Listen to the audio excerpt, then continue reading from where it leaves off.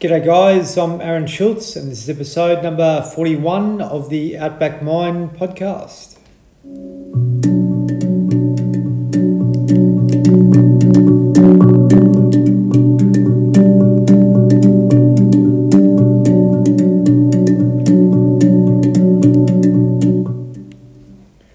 Appreciate you joining in, guys. Episode 41. Scotty Waters is the gentleman I have along with me tonight. A lot of you that follow football in general in Australia would be familiar with Scott. Scott played with the West Coast Eagles, Sydney and Fremantle, and also coached St Kilda for a period of time a few years ago. So Scott and I have known each other for a little while. We have a general interest in men's wellbeing, mental health, particularly young adolescents and mental health. And Scott's doing some work now with an organisation called Life Changer, which he started a few years ago with Trevor Hendy, who's an ex-Ironman, which many of you may well know as well. And Scott's pretty well regarded with regards to his knowledge and ability to be able to sort of help motivate young people. He's done some tremendous things with some young guys over the years to mentor them and be able to help change their lives. And we've got a similar passion and interest in that, to be able to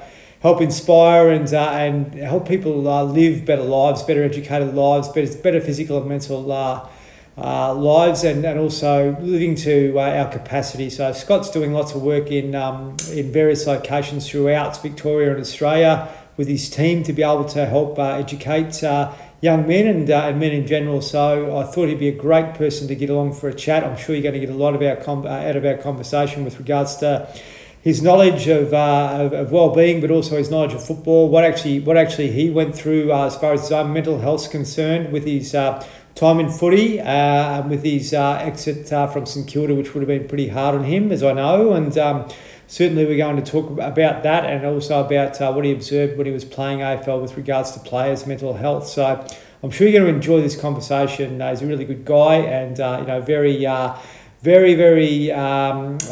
inspiring when it comes to talking about wellbeing in general. So sit back and enjoy our conversation. Very special mention to Green Nutritionals that support the podcast. Please check them out, greennutritionals.com.au, suppliers of tremendous products which support our physical and mental health, and I cannot recommend them highly enough. So please jump on and have a look at their site. Also, Be Prime will help us out as well, which are a minimalist footwear company. So you just want to check them out. If you're looking for some good footwear to either run or just walk in, they're minimalist, so connect us more to the earth. It's just the letter B, primal.com.au. Thank you very much, guys. Appreciate you joining in, and I'm sure you're going to enjoy this conversation with Scott and I. Cheers. Scott Waters, welcome to the Outback Mind Podcast.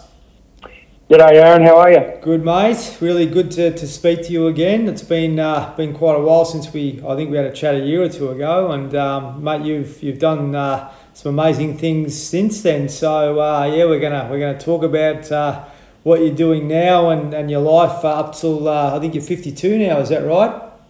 I am, mate. Does that mean I'm in the second half? But I'm hanging in there, Aaron. I'm enjoying life, enjoying watching my three boys grow up, and it's been a pretty good journey. So looking forward to the second half of it as much as the.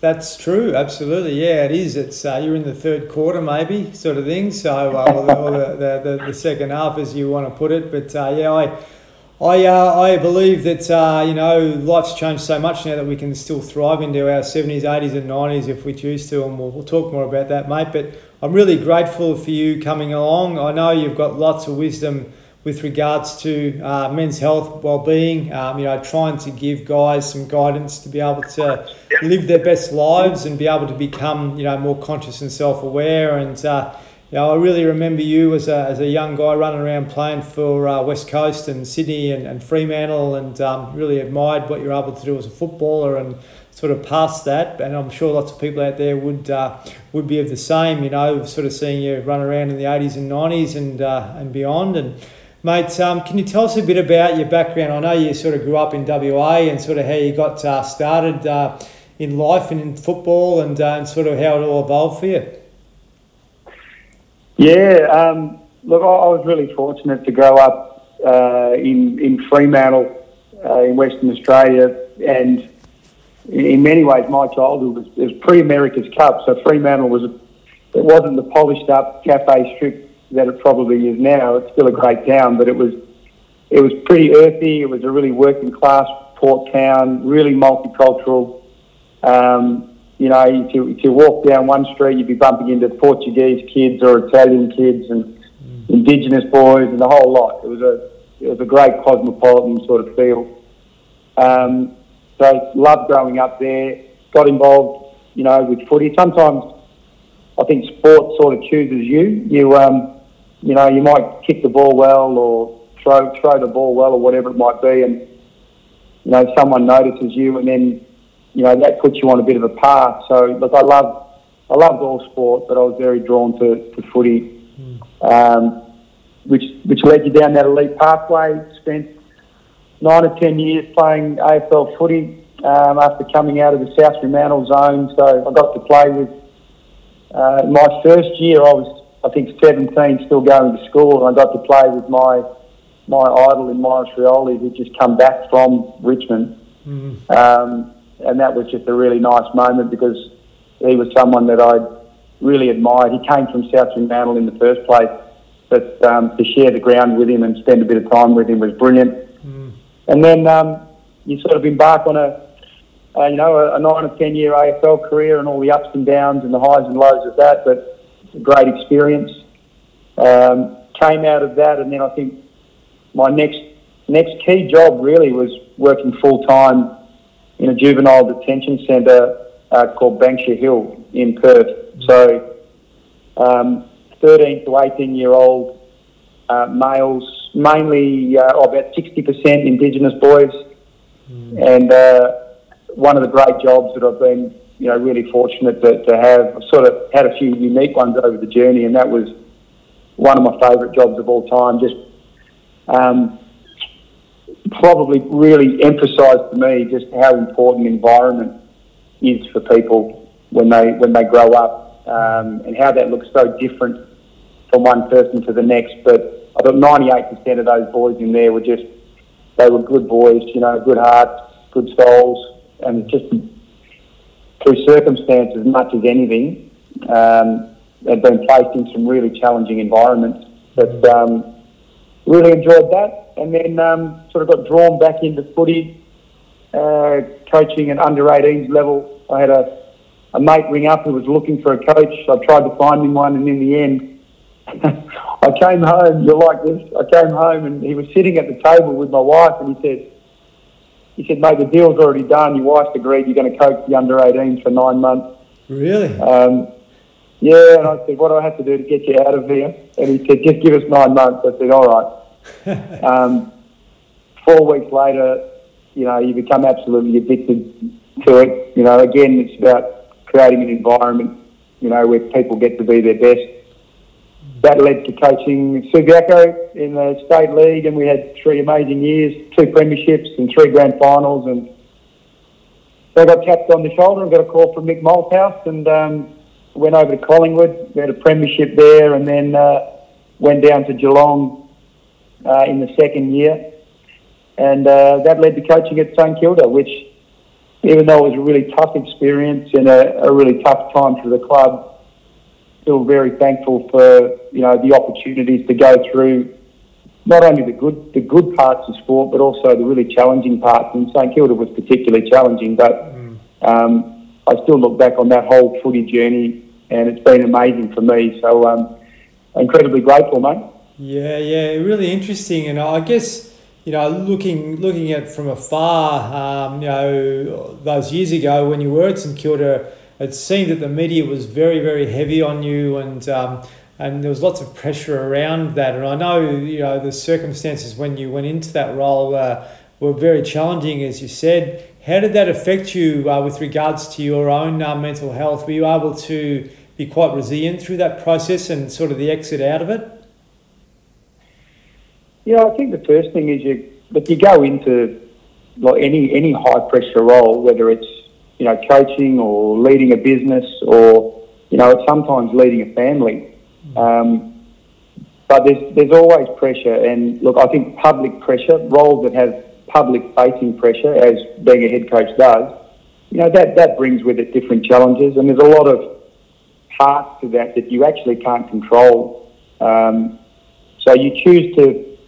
I've always been one that, I don't get particularly high, but I don't get particularly low. I've sort of got a pretty. I loved a quote from Neil Danaher a while ago where he said, "Life is great, but life isn't always fair." So there's going to be challenging times. But being aware and knowing that that's just part of life, I think it just gives you a perspective that can help you through. But there were times when, there were things said in the media, whether they be lies or just complete fabrications, where you'd love to grab a journo and actually go, well, why are you actually writing something that's completely not true? But that's part of the game. You roll with it. I've always had really stable family. I've got a strong sense of who I am as a person, and I don't think you're ever just the football coach or the CEO. They're just your titles.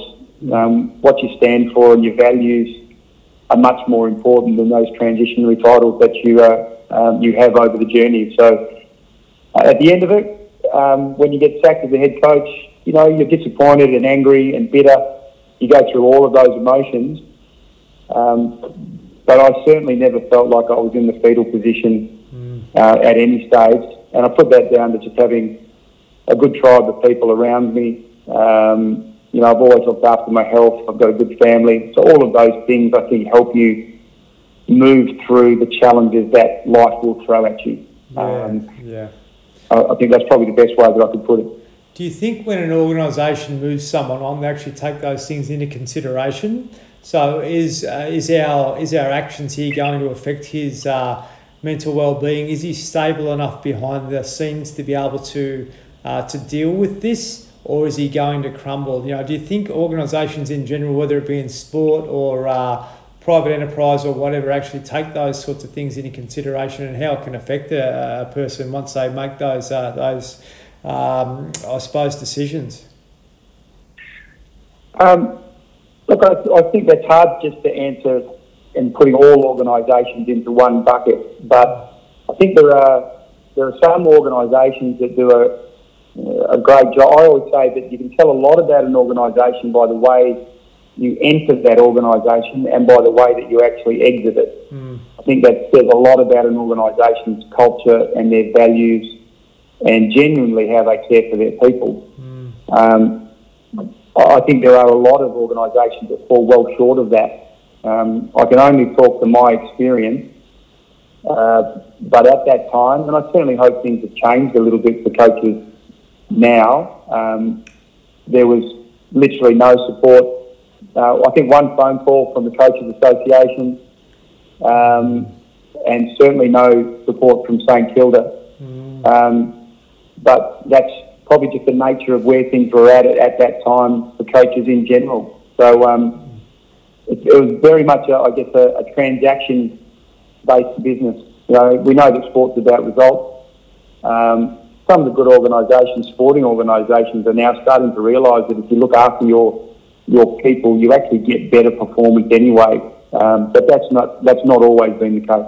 Yeah, absolutely, mate. I've been made redundant a couple of times last decade from fairly senior roles, and it was brutal.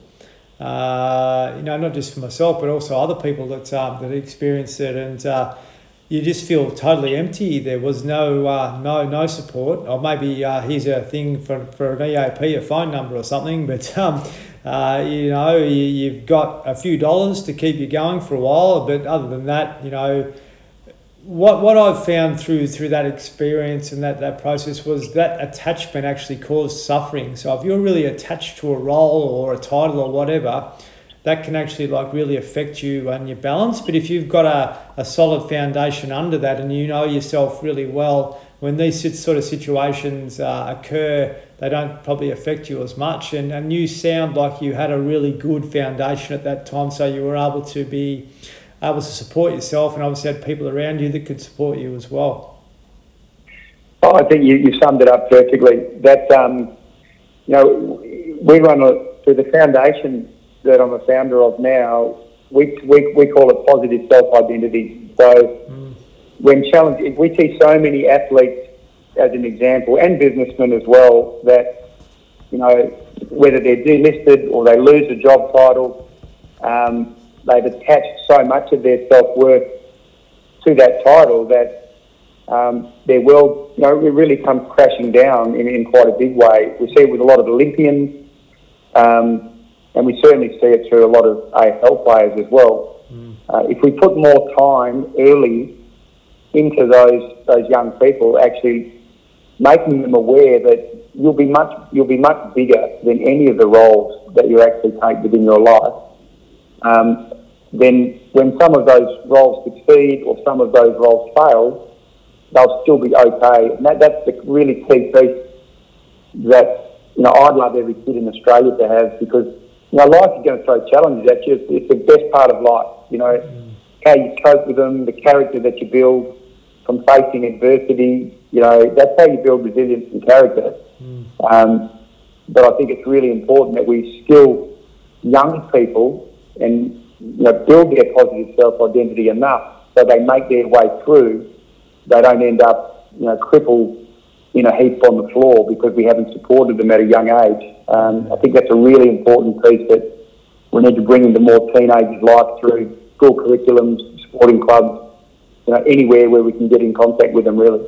Yeah, absolutely. I talk quite often about, the education system really gearing you and educating you to support the economy, and not really educating you, to have the foundations to be able to support yourself and your mental and physical health, well. And, when I talk to a young guy, I talk about the higher levels of consciousness and how people can, get the best out of themselves by tapping into them, which are, I always say gratitude, kindness, compassion, are really the foundations for good mental health. If you're able to find those things for yourself on a daily basis, then you'll be okay in and out of adversity. And to be able to display that to other people is, I believe, our innate human nature. But when we sort of become attached and we become judgmental and comparative and critical, we can certainly fall in a heap quite quickly when something doesn't go our way, or we do find ourselves a victim of a circumstance which we may not align with, and that can really throw us out of balance. As you summed up really well, and that term positive self-identity is something I've never really heard before. I'm really grateful you shared that with me. Thanks, mate. I think about a lot of the listeners, to this podcast, which I know has been going through the roof, mate, so congratulations. But a lot, particularly, in regional areas, and particularly males, a lot of blokes, I've come from, footy culture where, you go through the 80s and 90s and you've got to be a man's man, et cetera, but, I would challenge, some of those stereotypes to, think about how you're looking after yourself physically, and, what are you doing on a daily basis just to make sure that you're keeping your movement up. Try some breathing exercises that just really can put you in a really good headspace and take away a lot of the stress and challenges of every day. If you're knocking yourself around because you're drinking too much alcohol, well, really think about how that's impacting your quality of life. I think, every person should be trying to make the most of their life. So, I think there's lots of different tools and techniques that guys can use to make sure they're looking after themselves and making their way into really good physical and mental health. And obviously those two are just so inextricably linked. They're just joined. So I think we can do more. And as blokes, I think we can challenge ourselves more to be better prepared for every day. Yeah, absolutely. I've been really lucky, Scott, to sort of move out of that headspace that I was in years ago. And what I actually learned by going and learning sort of meditation and yoga sort of taught me the importance of setting a foundation up for yourself early in the morning so you can sort of tune in with yourself. And I believe guys in general, we actually wake up with quite a bit of anxiety. Our minds are going, and we've sort of got to be able to come back through the gears, as I always say, sort of come back to that neutral mind. And if you get that back to that neutral mind, that's sort of a space where you can just be more aware of your physical and mental well-being, and using the breath is a great way to do that, and using the body to actually connect to the breath I've always found for myself to be really important, whether that's running or just skipping or doing something to actually get the heart rate up a little bit, and then move into a meditation practice where you can sort of sit still and slow the mind down just by breathing mindfully and those sorts of things. And these are the things that we don't really receive education on, particularly people of our era and beyond. And lots of guys that I've sort of been able to work with over the years are in their 60s and 70s and have tremendous anxiety, but just by giving them some little tools like this has been able to help them to be able to be a bit more resilient and be able to sort of have that self-respect and self-awareness that they've probably missed out on for many years because they've been so geared towards just working hard and making money and providing and all those sorts of things. Yeah, no, I agree. I think one of the great things, and we did this at Collingwood Footy Club. I was coaching the defenders, so Nick Maxwell, Harry Terry O'Brien, and Ben Johnson and Heath Shaw, and just an amazing group. And we had Steve Griffiths, who's a really good meditation practitioner, been going around for 30, 40 years, and he basically taught the whole team how to meditate. And the defenders in particular, we really latched onto it. So there'd be 2 or 3 times in the day we would go from, whether it's a 2 or 3 hour weight session or a heavy endurance running session or a footy skills session, almost immediately after, one of the defenders would go, right, boys, let's go. 15-minute meditation in the room now. Bang, the lights would go off. Someone would put on the stopwatch and we'd be in the dark, 10 or 12 of us, quick meditation. And they'd come out of those bursts of breathing and mindfulness ready to go, ready to go. So for me, it was a way to get into a real high performance mode. So, we saw that with these guys were amazing athletes right in the prime of their career. But that's something that every person on the planet can actually access. You don't have to be an AFL footballer to treat yourself, in an elite way. I just think every person should be looking at their own mental and physical health and treating themselves like an Olympian. Why not? But the meditation side of it was incredibly powerful for that group. Yeah, absolutely. I agree. Certainly, once people sort of get below the shoulders and start to tune in with the body can teach you some wonderful things, and just sitting and observing and just sort of feeling into life in general without sort of being too dominated by the thoughts can really help that, Scott. I don't know if I mentioned this to you, but I was lucky enough to be able to be invited into some prisons to teach yoga, and that was high security, and I was able to. There's actually one ex-AFL player that you'd know that was a prison guard, which was involved. So the guards and the inmates would do yoga, and over an hour and a half, mate, you got everyone back to their soul. Everyone was back to their neutral mind, and as soon as they sat up, everyone was equal. It didn't matter whether you'd done this or done that or whatever. Everyone actually had this beautiful sense of complete balance about them. And I just think that taught me that that's accessible to everyone on a daily basis, whether you've had lots of trauma or you're in a high stress role or whatever. If you can give yourself time to actually, like, just, as I say, come back through the gears and get settled, then you actually see life as it's really happening. And I just think that's really our what was meant for us. We're sort of really dominated by the stimulative world these days, and a lot of the things that cause stress, tension and anxiety. And if we can do things that actually just get us back to a harmonised level and some balance again, like you did with those guys, push the body, sit in a dark room, be quiet, whether that's doing that or listening to an app or whatever. I think everyone's got the ability to be able to sort of just get settled, and that's what really creates harmony and balance within it does within me, within my own mental and physical well-being, I guess. Yeah, agree with you. I think I always look at it as you just need those little circuit breakers over a 24-hour period. You know, stress accumulates. Fatigue, stress, anxiety, it sort of layers upon itself. So you just need to find those ways of, you know, there's so many different ways to describe it, but, you know, I know when I start to feel like I'm getting unclear in my thoughts, or there's too many thoughts racing around my head because you're balancing a big workload. You know, for me, it's always finding a way to just go and connect with nature. So you go for a walk. The water for me is just one of the greatest gifts. So if I can just get somewhere where I can spend 10 to 15 minutes having a swim or a surf, you know, body surf, whatever, I always will come out of that water just feeling completely recharged and clear. So, you know, people just need to find their circuit breakers, whether it's breath, whether it's movement.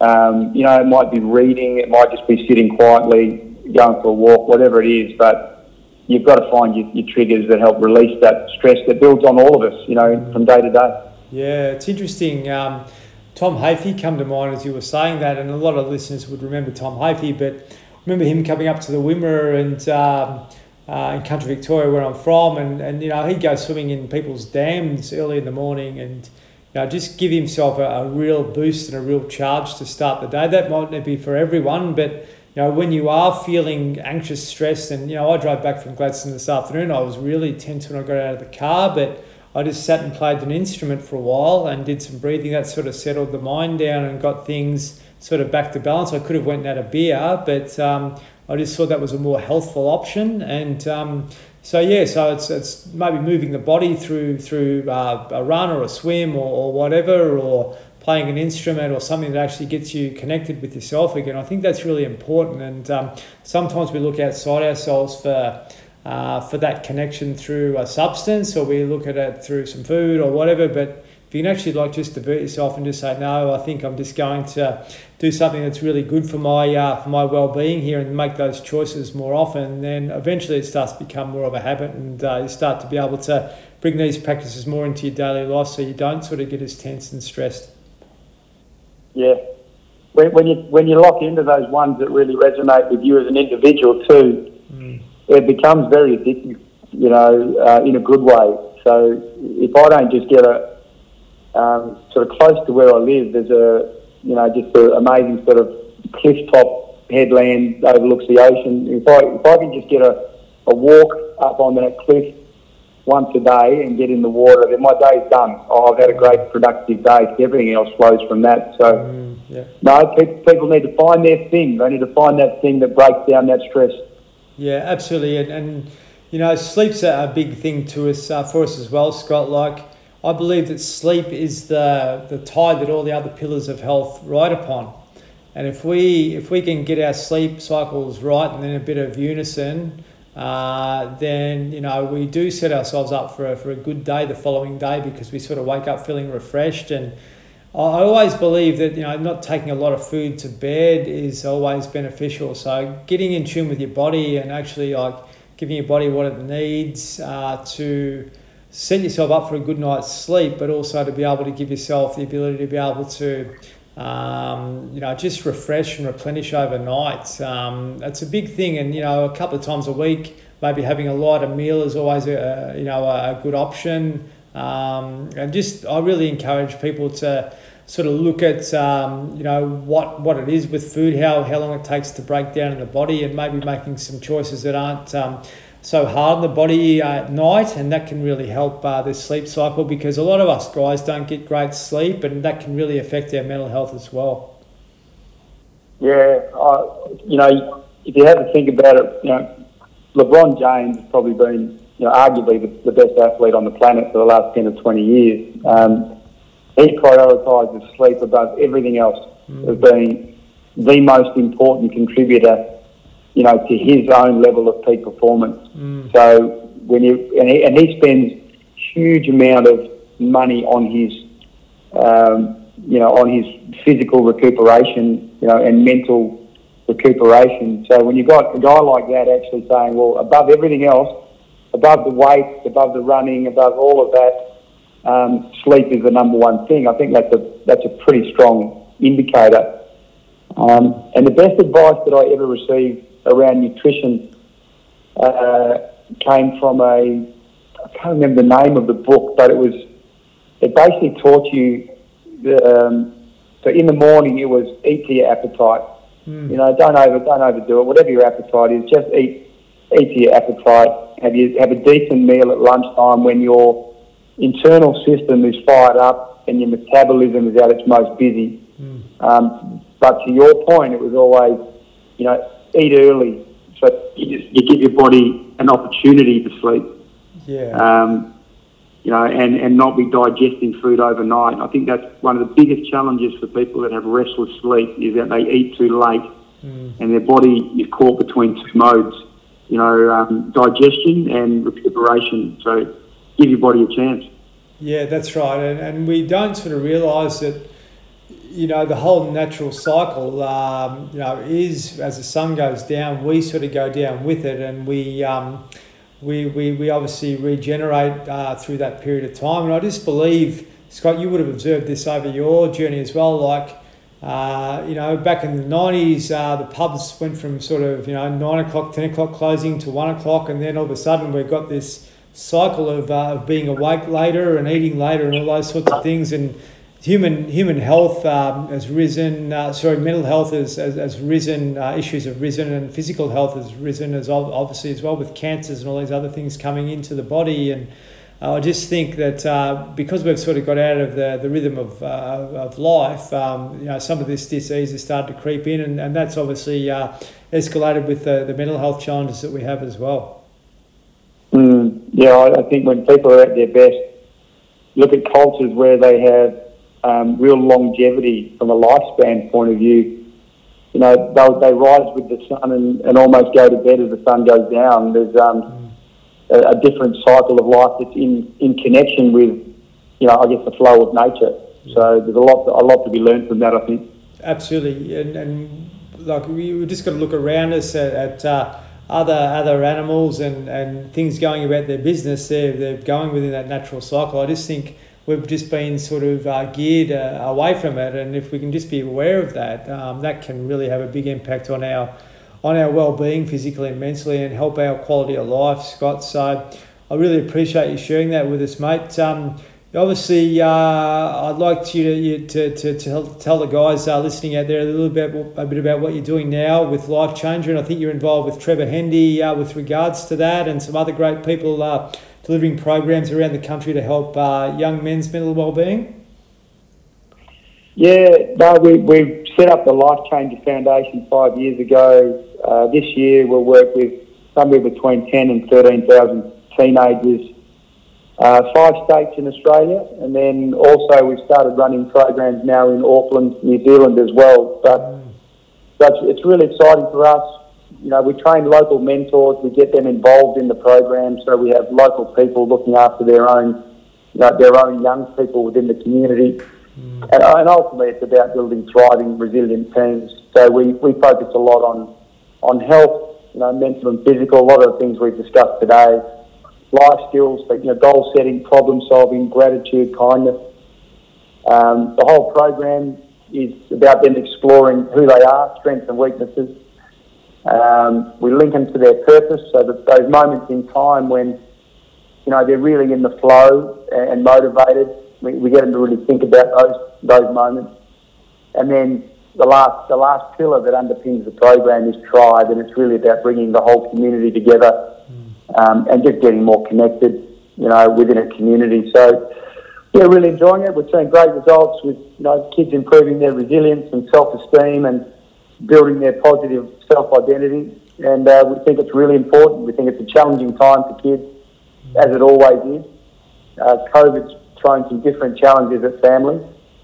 But we're loving the work we're doing, and we're inspired by what we're seeing coming from the kids, who are pretty amazing no matter where you go. So we're enjoying it, mate. We're enjoying the journey. It's tremendous, isn't it? And yeah, I agree. Like we see these young fellas, and I was one of them, you know, that have got sort of behavioural problems, or, you know, they sort of act out a little bit. And I always sort of say to young guys, what's going on? Why are you behaving like this? And I had a young guy in there yesterday, and he opened up to me that he'd never opened up to anyone before with a matter that happened to him. And I just think, our generation never had that support, and now we're able to sort of have conversations with young people and sort of express the ability to be able to sort of let young guys or people in general know that it's okay to talk about what's going on within yourself, so you can move through that blockage and heal. And I just think we're in a great time in humanity this decade now to be able to make some fundamental changes to the way that we overcome the challenges that we have in our lives, and be able to move forward and be inspired by people like yourself to be able to take new pathways in our life that can actually help us thrive rather than just survive like a lot of us do. Yeah, I think people need a couple of things. If we get really, I think they need to innately. I think human beings want to actually connect with other human beings. I think that's part of our DNA. And I think every person deserves to have a great environment, or the best environment around them to actually fulfil their potential.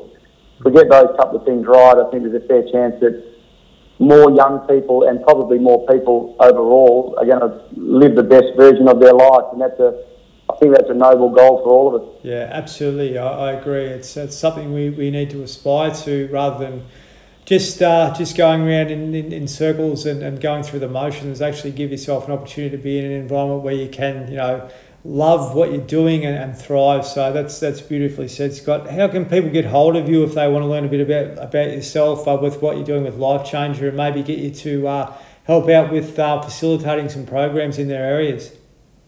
Yeah, look, they can head to our website, lifechanger.org.au, have a look at what we're doing, and there's also an opportunity there to send in an email to find out more, or connect with one of the community programs. So yeah, they can absolutely go there, and we'll always respond, mate. So, again, if people feel like they want to learn a little bit more, please reach out. Yeah, appreciate it. And I really encourage people to do that, because what you've said and what you're doing is pretty amazing, and it's giving some people, like I think, what do you say, 10 or 13,000 people you're going to sort of be speaking to over the next sort of year or two. That's tremendous for them, but there's obviously room for you to expand that into other areas. So if you haven't got a Life Changer program in your particular community, touch base with Scott and his team and see if they might be able to do something to help out. So really appreciate your time, Scott. I think a lot of guys and ladies out there would have got a lot from our conversation, and really, really grateful for you to come onto the podcast and share your wisdom. Good on you, mate. It's been a real pleasure. I love what you're doing. And to all your listeners, look after yourself and make the most of your life. Get out there and get amongst it. Guys, thank you very much for joining in and listening to Scott and I have a chat there. Some really good information coming from that conversation. Scott's got lots of wisdom, knowledge, and real passion for mental well-being, and being able to sort of help young people, but also people in general, get the most out of their time in these bodies and in this life. It's so important to just give ourselves a chance to start to thrive rather than just sort of survive in our lives. We've all got the opportunity to do it, and if we can just get some inspiration to move out of the things and the blockages that might be holding us back, and move into the things that may help us thrive, I think we're going to live better lives moving forward. So really appreciate you joining in. If you want to touch base with me, email me at support@outbackmind.com.au, or just check the website www.outbackmind.com.au. And looking forward to some pretty special guests coming on over the next 4 or 5 days. So keep tuning in. Thanks for your support. Cheers.